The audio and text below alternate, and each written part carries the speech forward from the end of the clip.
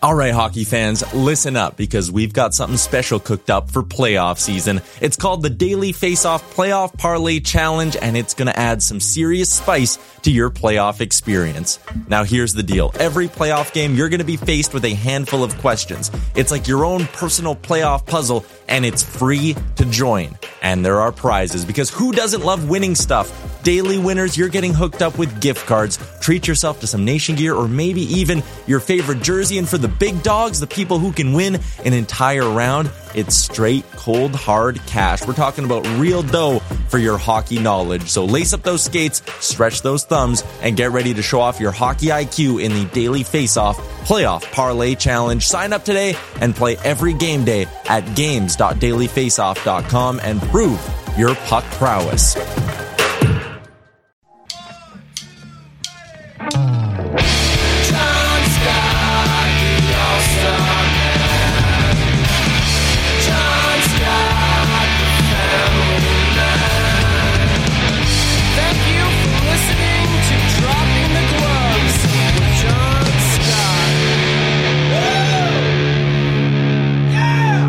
Everybody, welcome to Dropping the Gloves with Tim Wurzberger and guest host Ken Reed. He's taking it over. He is the star of Sportsnet. You see him nightly on Sportsnet. We're happy to have him on. Ken Reed from Nova Scotia.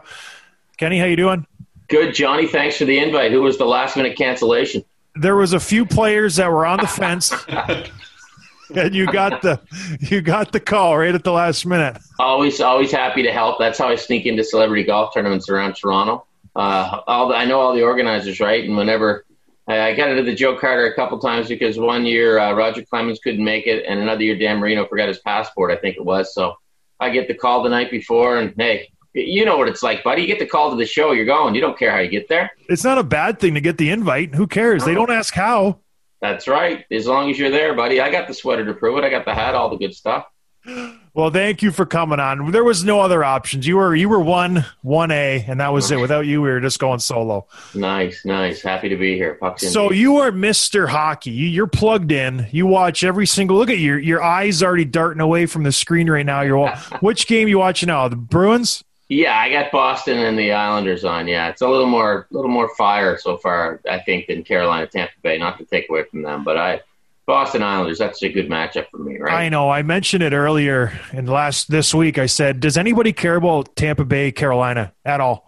Yeah, that's on the old back burner up here, I think, which is sad because they're both awesome teams. Just fighters make good fights, right? I like the way Boston and the Islanders align, so it's a little more grind in that series, right? A little more John Scott Hawk. I agree. Let's start with them then. So they're tied 1-1. Can you give us an update? Give us a Sportsnet update right now on the game. All right.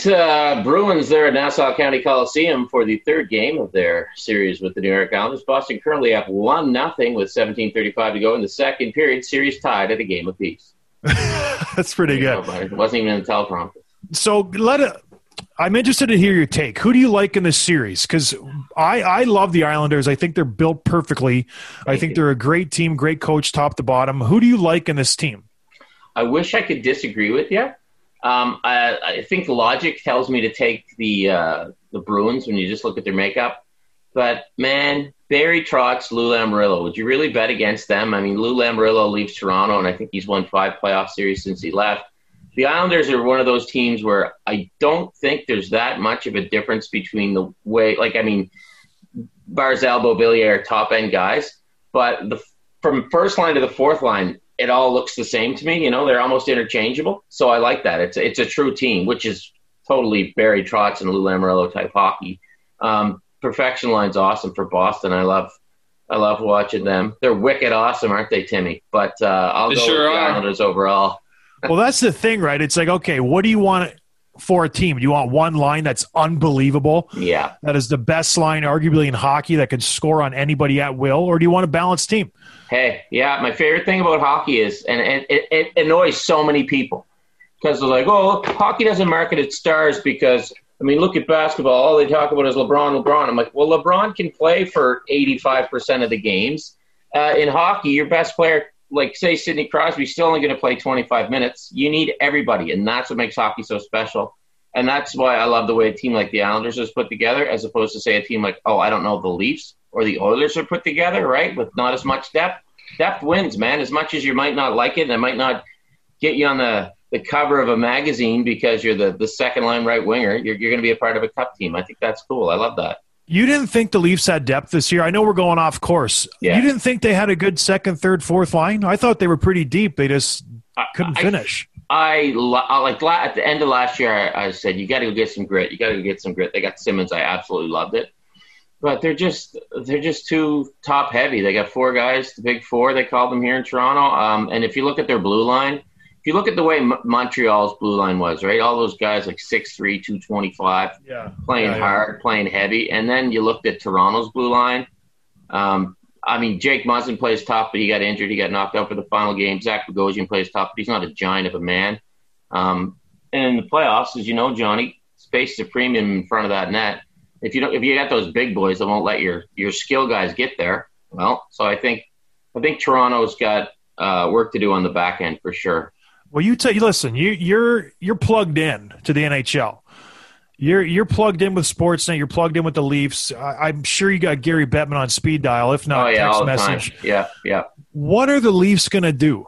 What is the chatter going around? I said they should double down and trade Riley and get another skilled forward and just go for it.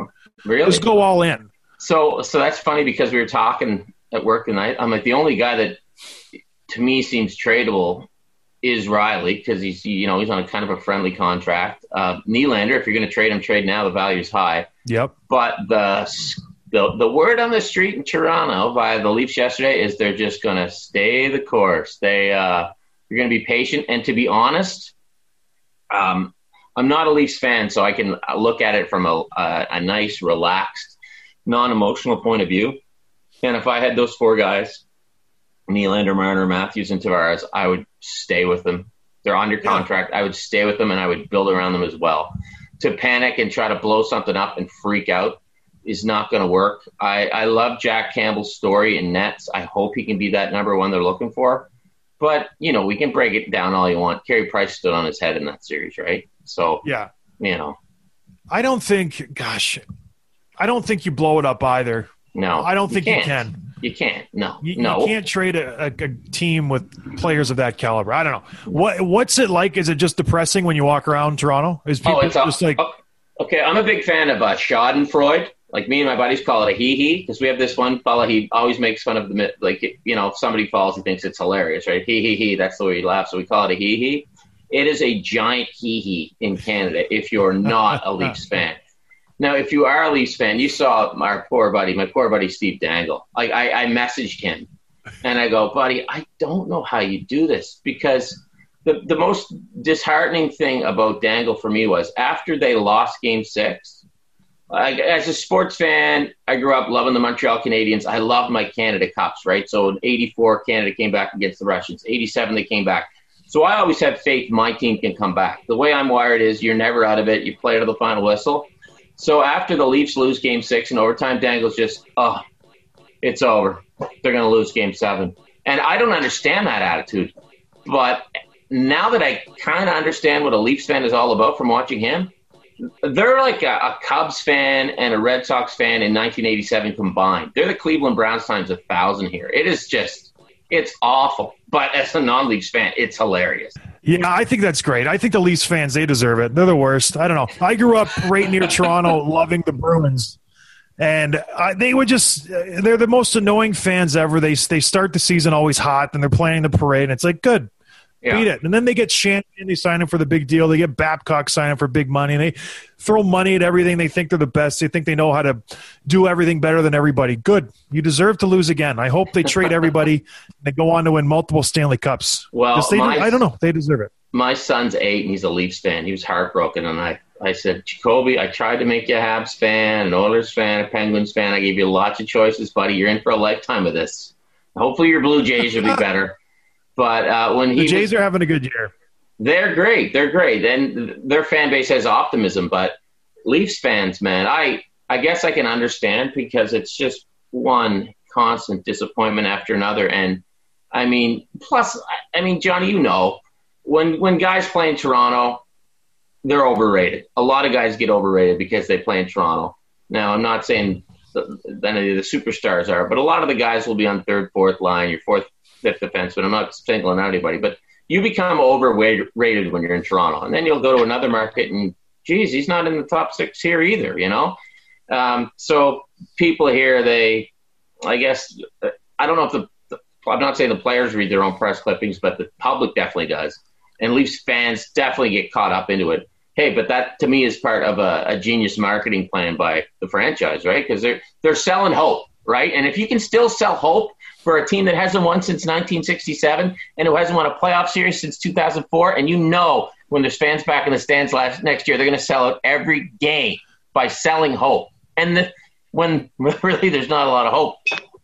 You think that they're overrated, those guys? I feel like no. Not like a Matthews, a Marner, a Tavares. Not those guys. I'm just saying like the periphery guys. Okay.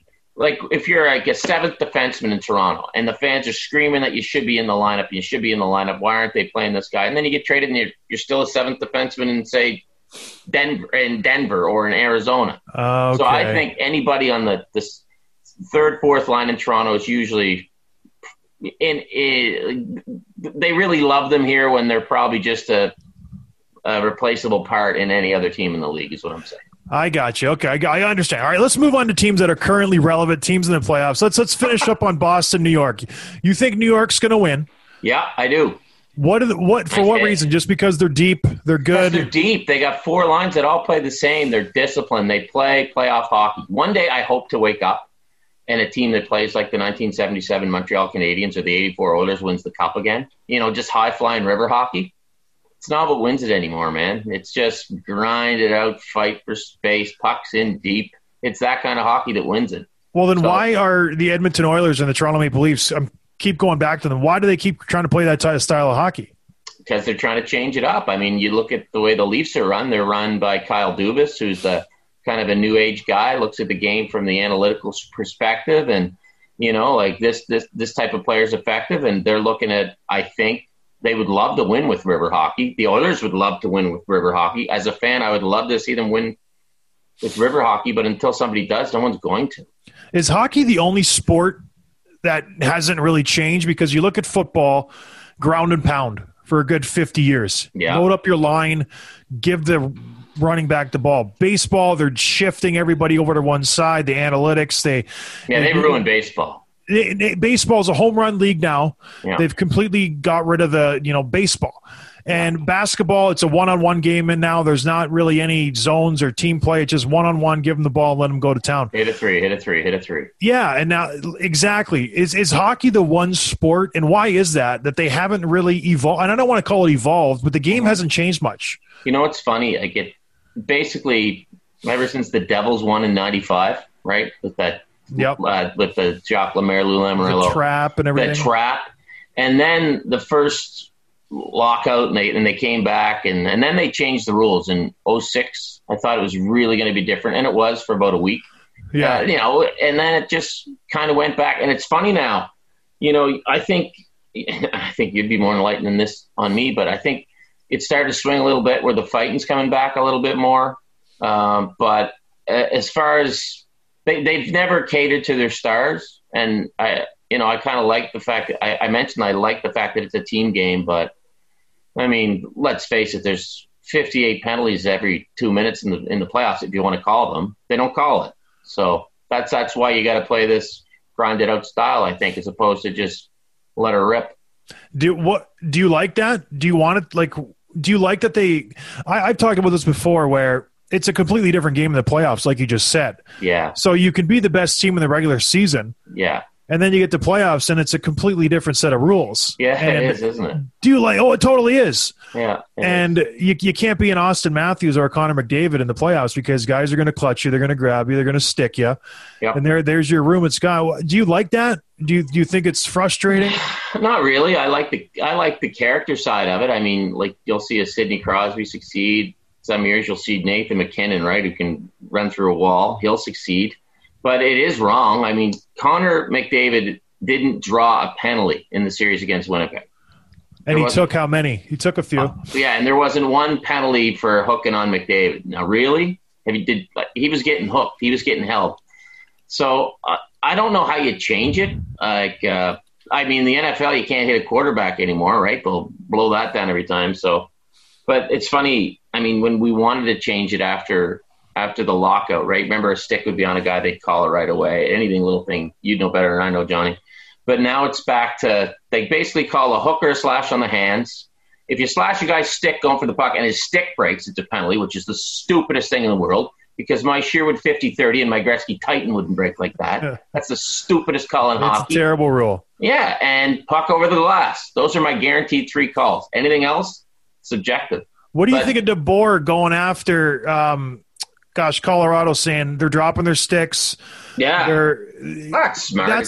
That's a ploy. It's if you feel someone hacking your stick, you drop your stick. You would. Sure, I'm greasy. I got no morals. You want to tell the story when we were playing a charity game? What happened? Yeah. So we had a few Pepsis the night before. Coca-Cola for you Americans. We like our Pepsi up here.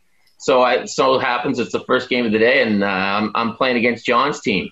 So we just go out, we come together, we kind of laugh. This is in warm-up. And John just goes, "Hey, Reader," gives me a little shot. And I go flying. I toe pick. My Daewoo 301s dig into the ice. I was wearing a visor because my wife insisted I wear a visor. I don't usually wear a visor. So I go down. The visor cuts the bridge of my nose. I'm bleeding everywhere. John's like, "Oh, my God, I'm so sorry. I didn't think you'd go flying like that." I go, "Yeah, but you don't understand. I have no balance, and you're really strong." So then we took a picture, and we took a picture with the team too. We were laughing and laughing, and I tweeted it out, and I don't know how, but it ended up on Coach's Corner, which was awesome. So the guys in the tournament thought that we were the coolest guys in the world. So I had blood all over myself, and I thought it was one of the best things that ever happened to me. And John, you felt awful about it, didn't you? Well, you started screaming, "I'm a hemophiliac." My blood was really thin that morning too. And I thought, I was like, "Oh, I ruined the charity tournament." Kenny's there. He's the guy who's kind of keeping it rolling. It was fun. I'm like, "Oh my gosh, I just ruined his career." Oh, I had that was a blast. That was like the highlight of the whole thing was my nose. And then at another one, at one of Eric Lindros's tournaments, I don't know if you were at this one or not, but again, few Pepsis the night before, first game, 8 a.m., I go out and there's a loose puck. And I'm like, I guess I'll go for it. Another guy goes for it. Yeah, I'm wearing my Gretzky Jofa. The other guy has a mask on. He toe picks, flies into me with his face mask, breaks my nose right there, cuts it up. Eric comes walking. He's like, "What the hell?" It's 10 after 8 in the morning. I'm like, "This is awesome." Big picture. I got blood all over me. Actually, the girls in Newfoundland made the Pucks in Deep T-shirts. That was the picture from that. That one didn't end up on Coach's Corner, but that's one of my favorite pictures. I'm like standing by Eric Lindros with a broken nose. Big Al, I'm afraid he loved that too. He thought that was one of the funniest things he'd ever seen. What do you say when you walk back into the studio and you just cut up, broken nose, black eye? Yeah. What do they say to you? I was on that night too. I said, "Nadine, you got to work your magic." My makeup artist said, "No worries," because I'm the guinea pig for the makeup anyway, Johnny, because I have vitiligo, which means I lose skin pigment when I'm in the sun. So part of my face is tanned, right? Part of it's white and part of it's pink. So the makeup ladies have to make it all the same color for when I go on TV. So to fix my broken nose was no problem. So I always say to them, I should be the final exam for any would-be makeup artist. So that was no problem. They come into the room and like, "No, I can't do it." I always tell them, I'm like, it's like trying to fix Neapolitan ice cream, because part of me has a tan, and I am very dark, as you can see, but then part of me, if it burns, it's pink. And then the other parts that don't burn are white. So they have to fix me. So you're a published author. How many books do you have? 6. Well, how many do I have? Oh, I have 6. I've written 2. No, I've written 6. I have 6 in the books. Yeah, I have 6 books. 2 are mine. No, I've written 6 books. Yeah, doesn't that make me sound smart? You're very knowledgeable. So you've written 6. You've been on TV for years. Yeah. Apparently, my book didn't show up. One to remember. I did tell the publishers to send it to you, but I guess Well, when your friend texts you, said, "Hey, what's your address?" and the book doesn't show up, it really shows. I bet you followed up with Eric Lindros just to make sure he got it. I might have given him one on the golf course, yeah. I'm sure you did. Something like that. I'll get you on our next little shindig in Newfoundland or Halifax or wherever we go. I'll get it for you. I'm not allowed to cross the Canadian border yet, Ken. I'm not allowed into America yet, so there you go. I don't think you want to come here. It's fine. So what do you like doing better? Do you like getting in front of the TV? Do you like doing the events? Do you like just playing shinny hockey? Man. Like what gets you going? I like it all, man. I like it all. Like the best thing about the TV is you get to be a storyteller. The best thing about writing books is you get to be a storyteller. And when we do these events, for people that don't know, John and I and about 15 other NHL alumni will show up in a town. It'll be a fundraiser for, say, Heart and Stroke or Easter Seals, and whatever team makes the most money, they'll draft first. Whatever team ends up with the least money, they'll draft last and play with me. And then the night before, we have a Q&A. We, hot stove. I'm kind of the MC, and I get Johnny up there to tell a few stories, and I love those weekends. They're a blast. What's it like? So you grew up, you were obviously like most kids, just a hockey fanatic. Yeah. Do you ever just pinch yourself? Because sometimes I do, and I even played in the league. I'm like, gosh, I'm hanging out with like Hall of Famers. Like, I'm literally hanging out with Ray Bork, the guy who had a poster on the wall. You ever just kind of shake your head, like, what am I doing here? Like, what's going on? All the time. Yeah, like when I'm like, these guys know my name, which is weird. First off, and like me and you and Al Iafrate are having dinner at my cousin's house, and I'm like, this is pretty cool. John Scott and Al Iafrate are at my cousin's house. Cousin Jan. And, Wendell, it's like the guys who are on my wall and the guys whose hockey cards I collected are guys I hang out with now. And then I go into work and, Ron McLean knows my name. I'm like, okay, this is weird. And then one night I'm in Montreal on the bench and Kirk Muller walks out. He's like, Reader, what are you doing here? I'm like, I have to interview you. And I pick up the mic and it's got the Hockey Night in Canada logo on it. And I'm on Hockey Night in Canada. And I'm like, what am I doing? Like, it's awesome. It's fun. It took a lot of work. It's like you, when you got in the league, you just didn't show up. There's a lot of stuff that goes to get there, but definitely. And I think it's important. And I've talked to a lot of guys like you, played in the league, and most of them say, I try to not take a single day for granted. And I don't. A day's going to come where people don't pay me to show up and talk hockey. And, day comes for players where you're flying coach again and there's no more charters because now you're going to alumni tournaments, Sitting in the back. Yeah. How often do you find where you run into a guy who's just not fun at all? Very rarely. You have these expectations. They never come back, do they? Yeah, but even in the league, because you interview players, you're around the guys somewhat. Yeah. Have you noticed the change in personalities between different eras? Yeah, well, what's funny is now that I've been an anchor for the last 10 years, so I haven't really been in a room in 10 years, right? So I used to be the guy that you'd come off the ice and I'd say, John, you got 2 goals. What did you think about that? And you'd say, I was just trying to get pucks in deep, play my game. I used to be that guy.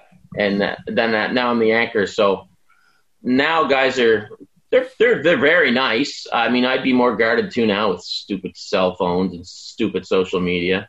Guys can't let their hair down. But I do notice when guys retire, I'm sure I'd like to ask you about this, but I'm sure it's in a way you miss the game, but in another way, I'm sure the weight of the world's off your shoulders as far as how you can conduct yourself and even say an interview, right? Well, you can just speak freely. There's no nerves. I remember if you say something even remotely controversial, you get pulled aside by some PR guy. Hey, the GM. I remember I was playing in Arizona, and I went out to dinner after a game, and I posted a picture of me and my wife, and I got one of those big Das Boot beers, and I was like celebrating the big win, but I didn't even play. And I posted like 10 minutes after the game, so I was like literally in the car when the final horn went.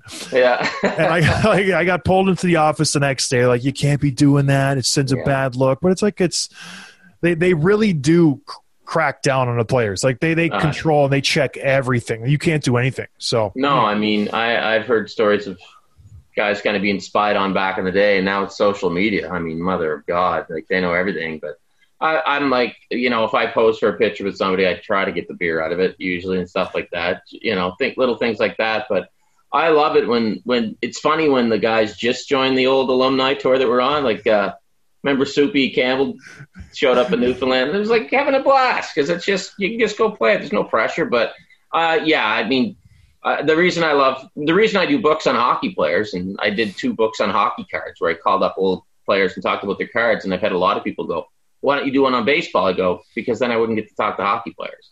You call up Doug Gilmour, he's like, "Oh yeah," he's laughing. Like, I'm sorry, but you just can't call up, name baseball Hall of Famer and he's going to talk your ear off. Roberto Alomar. Yeah. Baseball players don't work that way, right? Like they're just not wired that way, the way hockey guys are. And I mean, I love everything about the sport. I pinch myself all the time, and it's just it's weird. And the guys are so damn nice. Like Colin Patterson just sent my kid. I told him my kid Jacoby's into goalies. He's a big hockey card guy now. Colin sent him a box of 3,000 cards he had as a kid, just out of pure kindness. And I mean, the hockey people it's the best game in the world, and it has the best people in the world as far as I'm concerned. I know I'm speaking to the choir here, I know. No. That's my Don Cherry. I love grapes too.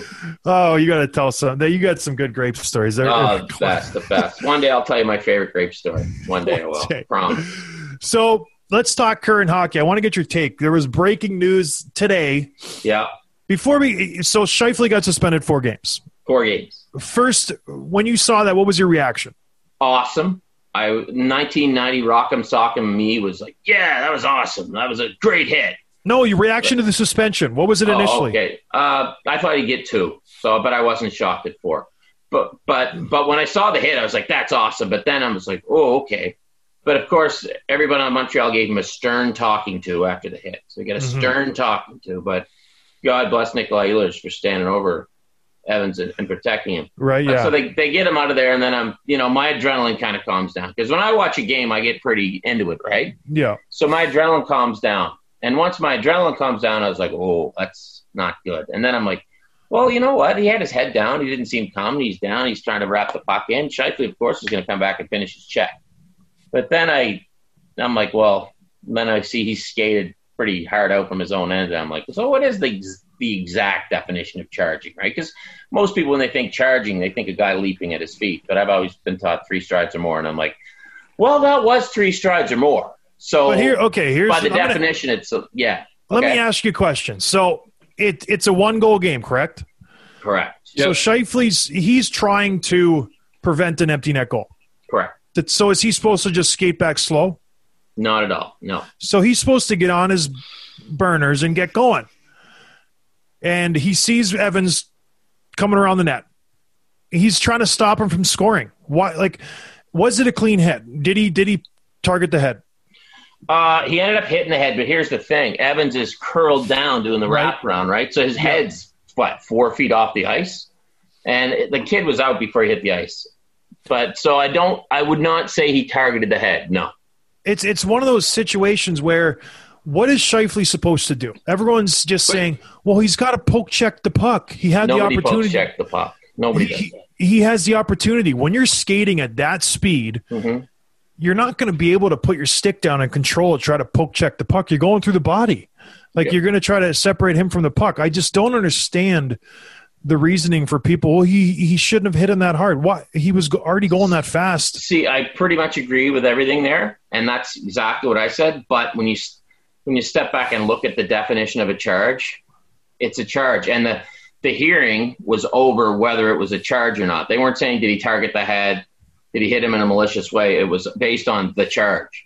And when I look at it based on the charge, I'm like, yeah, it's suspendable. I think you have to look at the circumstances where it's not a charge where the guy's a defenseman in the corner looking to play the puck and the guy's bombing in from the blue line. Like he's trying to prevent a goal. It's an empty net, and it's a hockey play. Do you think the old wires crossed though, and he's barreling back, and he's like, do you think the wires crossed? If I'm coming back to him, if this guy tries to wrap it, I'm going to end his life. Right. So is that right? Yeah. Why? What do you think? Evans is going to be like, whoa, he's not allowed to hit me. Evans knows he's going to get hit. He knew he was going to get hit, I would say, but he didn't.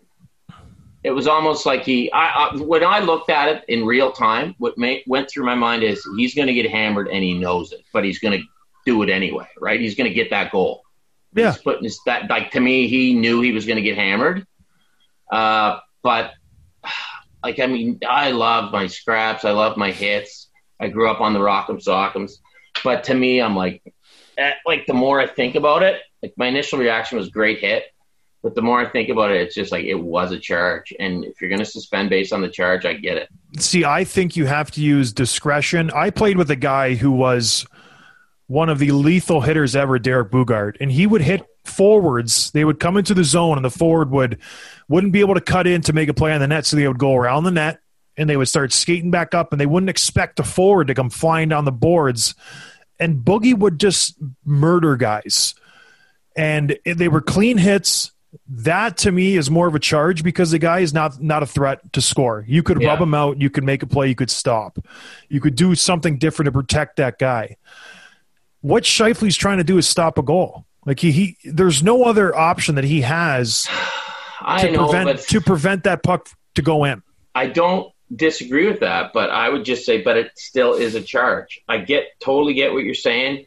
And I'm trying to be like the evolved version of me. Yeah. Right. When I'm saying this, but I totally get what you're saying. I think that is exactly what the Winnipeg Jets would have argued. Well, that's what I'm willing to cede the fact that, like, okay, I get that we have to suspend people for charging because there are times when you don't have to finish that check. Like other guys I play with, Pat Coletta, sometimes I'm like, Patty, like you do not have to finish that check. It was not by no means a late hit. It was like a perfectly right. It wasn't like two set, 1,000, 1 Mississippi, 2 Mississippi. It was boom. It was boom. Yep.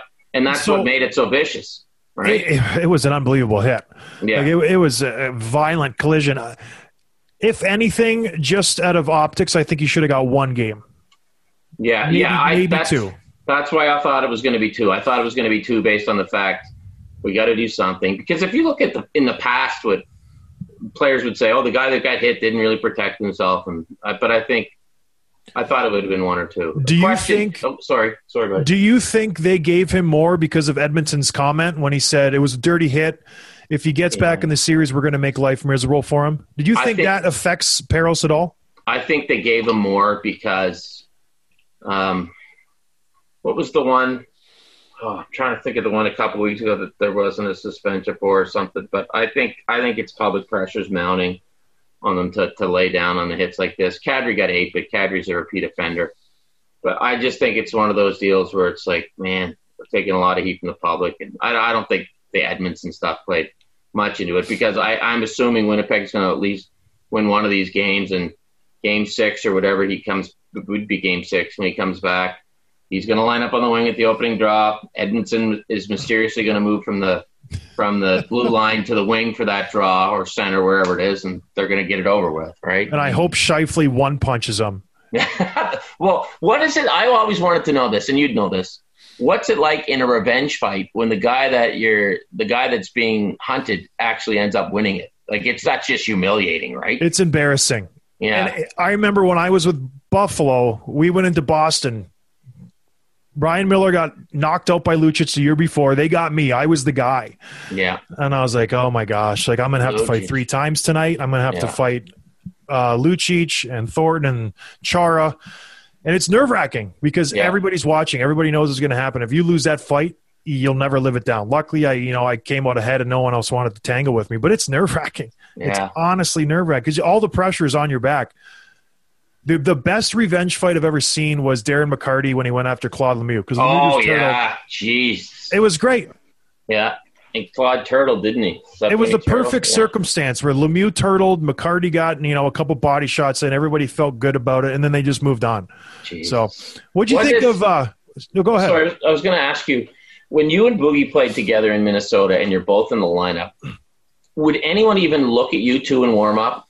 Did anyone on the other team even make eye contact or come by, or was it just silence? No, and we played some tough teams at that time. Like, we played St. Louis had a lot of heavies, and Calgary always had a heavy team, and we were a scary team. We really, if we got up 1 or 2 or 3, you could see their tough guys just go, Okay, here we go. And Boogie loved to, like, he didn't want to lose his job, so he's like, I got it, don't worry. Sure. So he would take the first one, and I take the second one, and yeah, it was fun. That's what I was saying.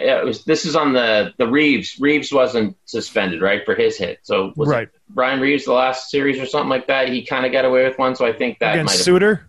Yes. So I think the cross check in the post. So I think that might have played a role in this, maybe just like we got to lay the law down. But I could listen to your stories about Minnesota all the time, right? Because like how awesome is it when you get to play with Boogie as opposed to against him? Like that's like, oh my God, this is the best thing ever. Well, it's so especially when I got called up because he was there, and I was like, "Gosh, this is relaxing," because I didn't have to go in there and fight an Eric Goddard or a McIntyre or a McGrattan or all those guys. Boogie did it for me, so I got to fight the lightweights, and I just cleaned house my first 2 years because I was just fighting these second tier guys, and I was just like loving life. My old Bull Duke, you want to fight? Sure, let's fight. I would just like separate both his shoulders. It was like you and me at the charity tournament. They were just having a blast. You weren't even breaking a sweat. It was fun. I fixed my hair before the fight just to make sure I looked good. That's awesome. I figured that would be fun. What did you think of Perry fighting? Do you like that with Foligno? That one? No. Yeah. No. Okay, so as you know, Johnny, I love hockey fights, right? I love that thing when Perry got him Tavares in the head. My kids were here. My wife was watching them. I was like, oh, it'll be okay. And they were kind of disturbed. Beyond accidental. Like we talk about if Scheifele couldn't lay up. Perry, that's impossible to avoid. And the fact that no. And when he dropped it, I'm like, what? Are they going to go? I'm like, oh, my God, he's going to go him. And I was just like, come on, man. Come on. And Foligno, to me, was hurt in that series. He wasn't playing 100% at some point. I don't know if it happened in that fight or when it happened. But that was just, no, that wasn't good. What did you think as a guy that I agree. I understood. The only reason I thought maybe this is a good thing is Foligno's like, we need to get our mind off Tavares. Yeah. We kind of got to move on. So maybe this will kind of get our mind off of the whole situation. But other than that, I thought it was a pointless fight. And it does put a kind of a spotlight on fighting that nobody really wants. It put a spotlight on it going, like, that was – because, like, to any logical person, that's like getting in a car accident and getting out and beating the crap out of somebody. Beating the crap out of the passenger who had nothing to do with it. I'm just like – it left and I love Foligno. Like I've had guys tell me he's the best fighter in the league in terms of just smartness and knows how to scrap. No kidding, yeah, I love the way he plays, but you know, I who am I to judge, right? I got opened up by you because I toe picked, but I didn't like it. I agreed. I told Tim, I was like, I just feel icky about it. I just don't understand it. It just kind of didn't sit well. Yeah, exactly. It was an icky feeling. Exactly. That's a good way to put it. It's like Tavares is still on the stretcher and you guys are fighting. I didn't get it. All right, let's touch on some series and we'll let you get back to the game. I can see your eyes are getting sore from looking at the TV screen this whole conversation. Funny, at work I got my eyes on 50 screens at once. So we've had a couple games on, one on the iPad and one on the other TV, and I'm putting them up. My kid's like, how do you do that, Daddy? I'm like, I watch 58 games a night, kid. All right, what's the update? Is the second period over yet? Second period's over. 1-0 still Boston in the second intermission. Varlamov, how's he playing? I haven't been watching that much, but I've been talking to you. Good answer. All right, let's touch on Colorado-Vegas. Yeah. Obviously, Vegas gets shelled first game 7-1. What do you think of them putting Leonard in? Let's just get that. I want to get your take on that. Smart? Dumb? In retrospect, not smart. I guess they figured he needed a night off, Fleury, but you got to go with your hot hand, don't you? I mean, these guys are in shape. I didn't mind it. If he wins, you're a genius. He's a Vezina goalie. Sure, he's a good goalie. Well, he didn't win. It's a mistake after the fact, but I didn't mind it before the fact. I guess Fleury's tired. He played 7-14 in 10 games, game 7. Give him a little rest. Anyways, they come back game 2. They lose it 3-2 in overtime. Everyone's upset about the penalties. Can you talk about Colorado's first line? Landeskog, McKinnon, Rantanen. Are they the best first line in hockey? Yes. You think so? Yes. It's when you put their game on, it's like you're watching a different league, right? Like, remember when we were kids and the Russians would come over and the Red Army would have that 5-man unit, and you're like, what are they doing? Yeah. That's so different. And McKinnon it's not only is he fast, he's like powerful fast. You know how McDavid is so fast? Mm-hmm. Well, McKinnon is so fast, but it looks like if he hits you, you'll explode. And I still don't know what they call them. I ask him all the time, not all the time, but if I see him when I'm home in the summer at an event, I'll say, what are those straight crossovers you do, Nate? And there's some technical name for them. And I'm like, that is the best thing ever. Because like the speed he gains by going, just kind of not in a total straight line, but those straight crossovers. And there was that one goal he got in the first game. It was like a video game thing. He went around the D. And then last night on the winner, they can't get it to him on the power play for the life of him, right? Just Vegas is cheating his side. He gets it. Buddy comes right at him. He does the old spin move, protects the puck.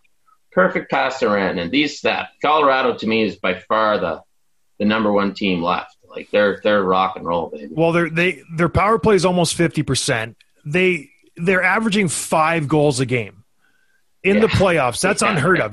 Things are supposed to tighten up in playoffs. And when you're averaging 5 goals, they're leading the lead in goals against. Yeah. Rantanen, I looked up a stat. I saw it. He has scored in 18 straight playoff games. Yeah, that's crazy. That's the opposite of Mitch Marner. Isn't that incredible when nobody talks about Rantanen that much? And everybody thinks Mitch Marner is this world-class player. And then you look at Mikko Rantanen, who's the most undercover superstar in the league potentially. And you know what else is awesome about that is Landeskog. Landeskog is taken for granted. To me, he's like Bob Gainey on the Canadiens back in the day.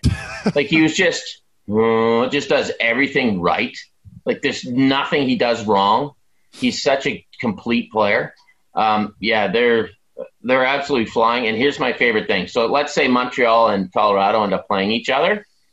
The Avs have to wear their retro jerseys this year with the Nordiques logo. So it would be Nordiques against Habs. And then the Hunter brothers come out and fight each other. And then the Stasi brothers comes out.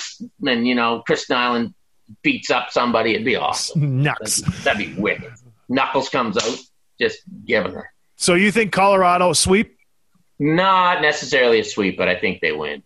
Vegas has to get a win at home, don't they? I mean, that must be a blast to play. I think Vegas, well, the problem with Vegas, guess who their leading scorer is?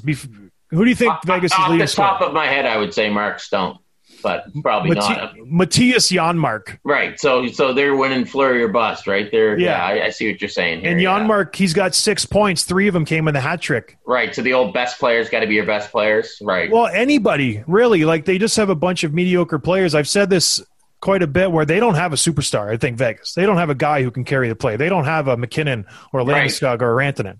Right. They're like the Habs right now. Their best superstar player is the goalie, right? By the way, how many cups would Pittsburgh have won if they took Fleury over Matt Murray? At least one more, right? One more, I would think. Yeah. But But Matt Murray didn't play bad. That's the thing. They had to go with him. He won a cup, right? He won the cup. I think so. We talked about this, like, how many times are Pittsburgh going to ship out an all-star goalie? Because now they're left with, like, who knows what they're going to do now with Yari and Smith. I mean, that first series for Pittsburgh and Islanders, I'm like, can you break down that series? I was like, the goalie. I hate to be that guy. I hate to be that guy. I know. But it was pretty obvious, right? Like, I hate being that guy. But when it's very, very obvious that the Islanders are shooting half of their shots glove side, it's like you figure something out. So you got Vegas. You got the Islanders. Now let's go to arguably the most exciting series in the NHL, Tampa Bay, Carolina. Yeah. I'll give you an update. Okay, give us an update. What do we got? Carolina visiting Tampa Bay right now. Currently, it's in a replay. It's a slow-mo replay there. Somebody just sniped for Carolina on the replay. Who is that? By the way, Sebastian Aho. I've been saying this on TV for years, Johnny, and I'm waiting for it to really catch on. Please tell me that Warren 2-0 Carolina, 12:20 to go in the second. Tampa Bay leads the series 2-0. Please tell me in the Carolina room, and I don't know about this, that Warren Fogle is called McLovin. Please tell me the boys call him McLovin. Because McLovin, we're recording this on June 30th. According to the ID, McLovin is 40 today. So every time we do a highlight with Carolina, I always yell out McLovin for Fogle, right? Fogle, McLovin. Yeah. I don't know if it resonates or not, but you know why I do it, John? Because I like it. That's the only reason I do it. Because I find it amusing. You're aging yourself. I guarantee there's a whole decade of kids who have no idea what you're talking about. That's how sad that is. I come on TV. I talked about Danger Bay the other day, and nobody knew what the hell I'm talking about. You do. You're just at the cutoff age. For everyone listening, Danger Bay was a 1980s Canadian drama series in which an aquarium doctor fathered his his daughter Nicole and his son Jonah, and every episode ended with Dr. Grant Roberts punching someone in the face and then hugging his children. You're getting a little bit of everything today from Kenny Reed. Isn't that true, though, Johnny? Every episode was like, bang, whack, knock the guy out. It's true. The kids come in for the hug. The kids come in for the hug. It's like somebody signed Dr. Grant Roberts to a tryout. Like he was tough as nails. Tough as nails, old Donnelly Rhodes. Oh, gosh. All right. Hopefully 3 people understood that. Tampa, Carolina. You got Tampa? Just saying. Yeah, you can't not. I mean, they're up 2-0. They're Tampa Bay. The Kucherov thing is brilliant, right? That's a hee-hee. Oh, you're injured. You know. You're healthy. Hee-hee. Yeah, hee-hee. Yeah, you're off the cap. Hee-hee. No, yeah, that's brilliant. I think that was cap management. So it's genius because he still gets his paycheck. Yep. He gets to relax because he was hurt for the first half of the season. He gets to kind of heal the right way, not push it. Yeah. And now he's going. Carolina scored a 5-on-5 goal today. This is the first goal Tampa Bay's given up 5-on-5. Wow, really? How in the series? That's incredible. They're playing really well. Tampa just scored on the power play. I told you I could do lots of things at once. That power play was good, Colorado. They're a very, very strong power play. If Tampa gets by Carolina somehow, do you think they have a chance versus Boston or the Islanders? Yeah, I do. I would take Tampa over Boston or the Islanders. And then I know that sounds weird given all the praise I just gave the Islanders, but if the Islanders win, I don't want this to come out the wrong way, but I don't think it's good for the game because they play that sleepy. It's not sexy. It's not sexy hockey. And like I was saying earlier, I said this about the Leafs last year going into the playoffs. I said, I wish a team that played like the Leafs would win. I really do.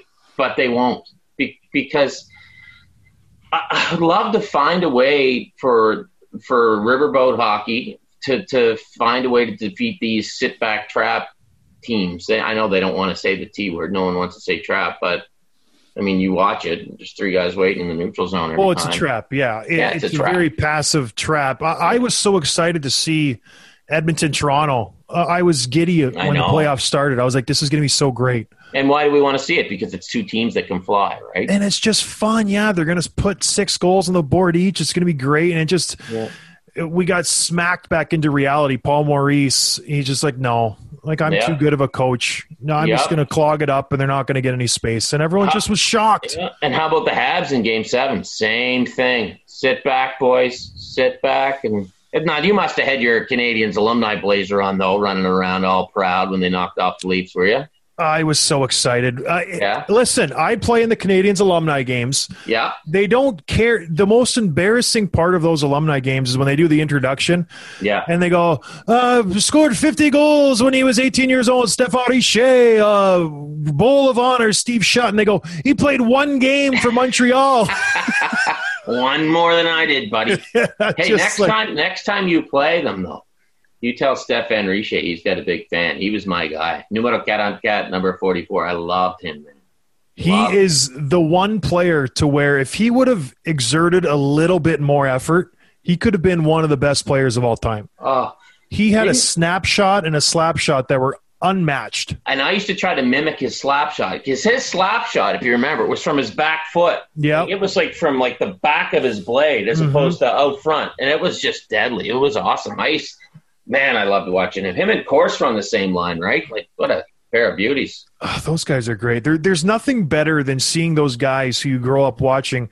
I saw Mark Messier one time when I got traded to the Rangers. I sat the whole playoffs, so we would play like 3-on-3 after the practice. And I saw Messier off wing, off his front back foot, over the goalie's pad. It was just like – I'm just like, am I Yari Curry giving you the puck over there? And he just celebrated the same way with his hands raised. Right. I was just like, this could not get any better. It was so cool. Do you have one of those stories? PJ Stock has that great story where they threw him out on a line with Gretzky. And he was like, what? And they threw him out on a line with Wayne. And Wayne's like, don't take a penalty. Do you have a story where like they threw out on a line with somebody and you're like, oh my God, I'm on a line with this guy? I remember when I was in Chicago, Patrick Sharp, for whatever reason, he wasn't going. He was complaining, just being a fun suck. And we were in St. Louis, and it was a tie game. And Q was like, Kaner, Taser, Johnny, you're up. And I turned around. Wow. I was like, whoa. It was the start of the third period. I'm like, here we go. And he put me out there for a couple shifts, and I did okay. I kept up. And then I got a 2-on-1 with Kaner. And really? We were up 3-2, I believe, in St. Louis, and he tried to get me a puck. And he was on the show. We talked about it a little bit. The guy is the best passer potentially of all time, and he could not get me the puck on a 2-on-1. I was so upset. He tried. The D-man just batted it down. I was like, come on, Kaner. I was so upset. Call him out, eh? Cool. Yeah, I got on with Joe Thornton a few times, and he's like, just go to the net, put your stick on the ice. I'll get it to you. I was like, this is so cool. I'm with Joe Thornton playing hockey in the NHL. Is what I feel like in the alumni games playing with you and the boys. Seriously, you guys are like, go to the net. Johnny, one of my favorites, it was Newfoundland we're in, right? And people are watching the game, Timmy, and Johnny comes off, and all these people go up to him and like, because John scored a couple nice goals. And, like, you're really good. We didn't know you could play hockey. And John's like, I was in the NHL. Like, you got to still be able to play to be there. I mean, people were dumbfounded. Like, everyone's always shocked. I'll go shelf. I'll do something. Your spinorama move, that one you do or whatever it is? It's just a hockey move. It's not like most normal people can't do that, though. But, if you play juniors, you can do it. And they're just like, whoa. Like, that was, whoa, saucer pass. I'm like, buddy, I played hockey every day my whole life. Like, it'd be embarrassing if I couldn't do it. Yeah, I played at NCAA. There's not fighting in NCAA. Like, skill was required. You did have to pass the puck at some point during the game. It's really funny. Everyone's just blown away. Like, whoa. Because I play – who's not that good is George LaRocque. He's – Listen, Georgie. Yeah. Just get it in. And once he gets ahead of steam going, I'm like, just get out of the way. I've seen him just train wreck somebody. Oh my! Did they ever put you, George, and Nyland on the same line in a Habs alumni game? That would be awesome. That would be the best. Tell them to do that. I remember one of the scariest guys I played with was Tiger Williams. Oh, yeah. Have you ever played with Tiger? I played with Tiger. Yeah, he's intense still. You do not take the puck off Tiger in any shape or form because you will get a two-hander on the back of your leg so fast. You friggin' will. In charity tournaments. I was on his team once. It was the nicest thing. It's like when you played with Bugard. Yeah. I was like, oh, this is awesome. I'm on the team with Tiger. And a couple guys, like, it was one of these teams, Tiger was drafted to it. I played on.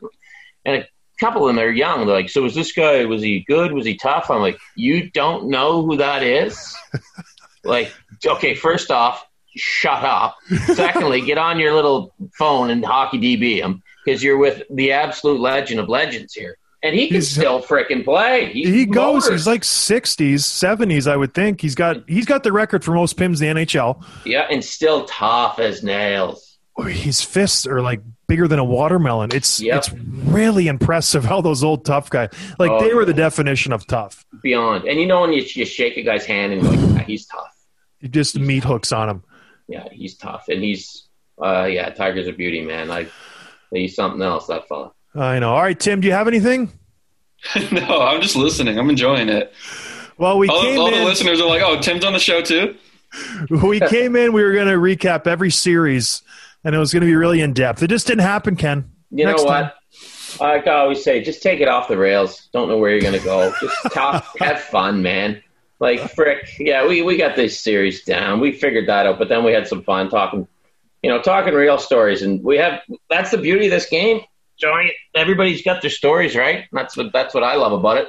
Like I always say when I talk to these guys, you might talk about a goal, but then you talk about the boys or whatever goes down, right? No one cares about actual hockey when you get to the brass tacks. Not at all. Nobody's like that's what people always ask me because I get to go on these events with all you guys. What do the guys talk about? Their old goals? I'm like, no.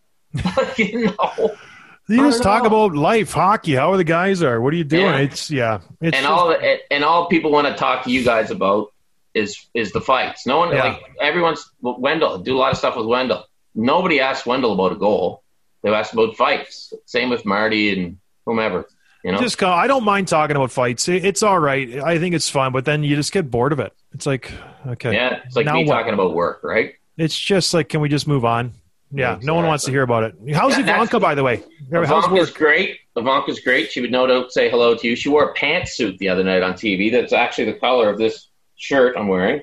From Fantastic. Shinny and Company, courtesy Daryl Boyce. Remember Daryl Boyce used to play for the Leafs for a bit? Yeah. Good PEI guy. He's assistant coach of Moncton. He started up this company, Shinny and Company. It's pretty cool. So backyard rinks, he'll give you the old paint for it, right? Like he'll get your logo and a stencil, and you can Oh, no kidding. put it on. Yeah, so you can bedazzle your backyard rink. But Customize Ivanka- your rink. That's cool. Exactly. Yeah. But Ivanka wore a pantsuit this color.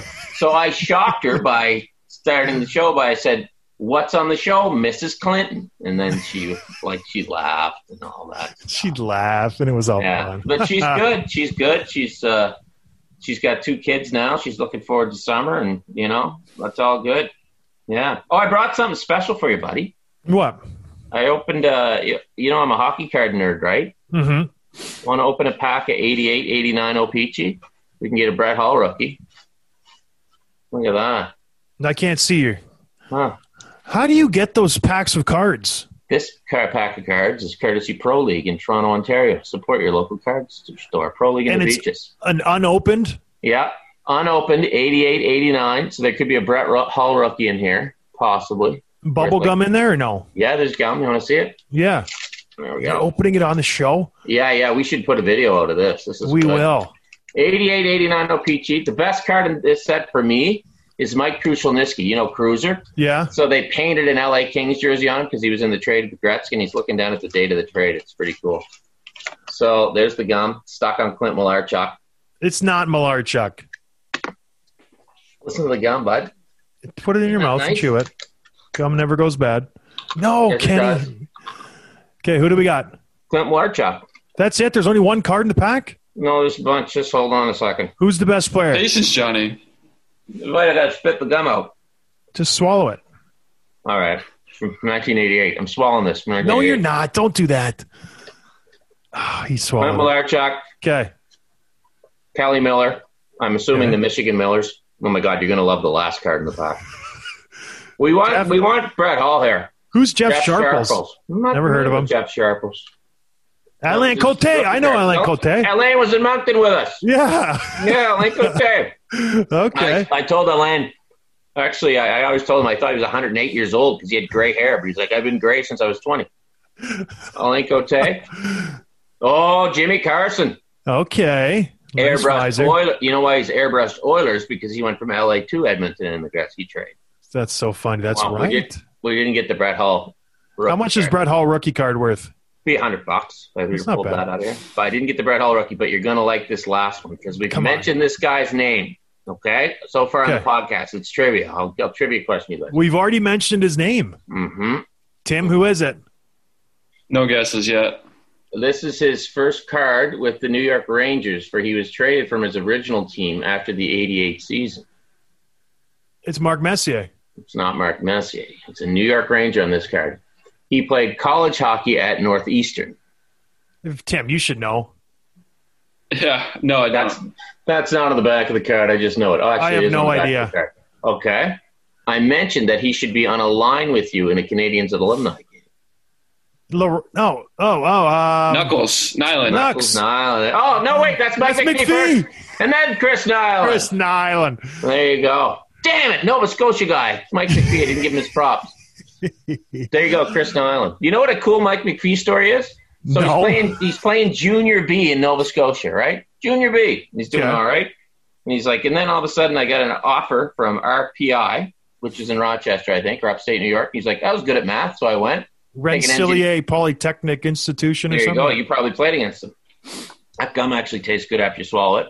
And then he goes there and he's drafted by the Montreal Canadiens, and ta-da, ta-da, ta-da. There you go. So there you Is go. that right? Mike McPhee, Jimmy Carson, Alain Cote, Jeff Sharples, Kelly Miller, Clint Malarchuk, and Chris Nyland. Oh, just a quality content we're putting on right here. Opening up hockey cards. No one does this anymore. I know. Hockey cards are the best, man. For me, they were a little link to the game, what I loved as a kid, and now they're a link to my childhood because I'm pretty much a loser who lives in my basement. What junior B team did I play for? Oh, okay. Mike McPhee played for the Port Hawkesbury Straight Pirates. You played junior be. It's in the Golden Horseshoe, Ontario. All right, probably like a Hamilton or a Grimsby type team. I played Junior C in Grimsby for the Grimsby Peach Kings.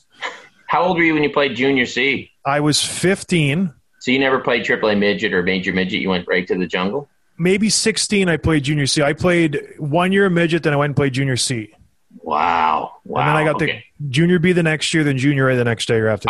I'd say Junior B was, like, if you're in Grimsby, you're probably going like to St. Catharines and thinking you're really cool or something like that. I lived in St. Catharines. I got cut from their Junior B team 3 consecutive years. So I had it almost. Okay. The St. Catharines Falcons. Oh, wow. And their crosstown rival was the Thorold Blackhawks. Is that where you played? That's where I played, and we almost won the Ontario Championship. We lost in Game 6 to the Chatham Orangemen or whatever. Oh, wow. The Papadopoulos brothers, a couple of Native American kids, just handed us our lunch. Dominated, and then you went Junior A, and then you went to NCAA? Yeah. Nice. Isn't that nice? Thorold Black. I played with Nathan Horton in the Thorold Blackhawks. Oh, really? That's a good Junior B team. We were pretty solid. Not bad at all. So was everybody there hoping to get to Junior A and to make the jump to NCAA? No, it was a lifer league. You're there. Really? They'll pay for your university. It was a nice. That's what I thought I was going to do. Wow. Go to Brock, get my degree. Yeah. Sports management, kinesiology. Yeah, makes sense. Yeah. But it didn't come to fruition. I went to Chicago, junior league, the NCAA. USHL? Where'd you go? USHL? NAHL. NAHL, yeah. Chicago Freeze. Oh, cool. I like how the NAHL has tiers now. There's like the NAHL 3 and all kinds of different. Can I ask you one more question? Yeah. Speaking of NAHL, did you ever get an offer to go to the LNAH in that Goon League? Yeah. Yeah. They contacted my agent after my last season with Montreal, and he's like, "Hey, I need to ask you." Because a couple teams have called, and they were offering decent money, I guess. Like, you never really got into. I shouldn't have said Goon League. It's been cleaned up. But yeah, no, they talked to my agent, and I was like, not a chance. Like, no way. Yeah. No. I bet I've watched every fight in the history of that league on YouTube. Me too. I love it. It's so addicting, and the fights are so bad. Like, it's nothing to do. Like Bosse and Morasti just go out there, and it's awesome. It's just, who was that one guy, Tim, who wanted to come on our show? What was his name? Oh, yeah. Sean something. Called himself the Sheriff. Yeah, I know Sean. He's a good dude. Have him on. McMorrow, that's it. Yeah. The Sheriff. He's a good dude. He's a good dude. He's a buddy of mine. Yeah. Yeah, he wanted to I don't know if he wanted to come on my show or he wanted me to go on his or something. Yeah, he probably wanted you to go on his. I did his pod not long ago. The Sheriff's a good dude. He's from Scarborough. All right. Good fella. Played a game for the Sabres. So there you go. We'll have to respond to him, Tim. We haven't done that yet. But anyways, didn't play in that league, Kenny, and it's time. We got to go. All right, bud. This is our longest podcast of the season so far. Well, you know me. Maybe ever. You know I can't shut up. And we did not talk hockey that much, which is great, because I honestly, sometimes you just can't do it all the time. We got some Danger Bay in there. We opened some hockey cards. We opened a pack of hockey cards. It was good. Cousin Jan got a shout out. Everything's good. Yeah, shout out Cousin Jan. Yeah, absolutely. Thanks for having me on, buddy. That's always fun chatting with you. All right, Ken Reid, everybody. You can find his books everywhere, right? Amazon, everywhere. Pretty much. Go buy his books. They're really good. Tune into Sportsnet. Follow him on Twitter and Instagram and Facebook and all those good things. He's a good guy to follow. Ken Reid, everybody. Tim, thanks for coming on the show. Thanks for having me, John. You're welcome. We'll see you. All right, everybody. Have a good night. Cheers. Thanks for listening to Dropping the Gloves with John Scott, a member of the Nation Network of Podcasts. Subscribe wherever you get your podcasts from to never miss an episode.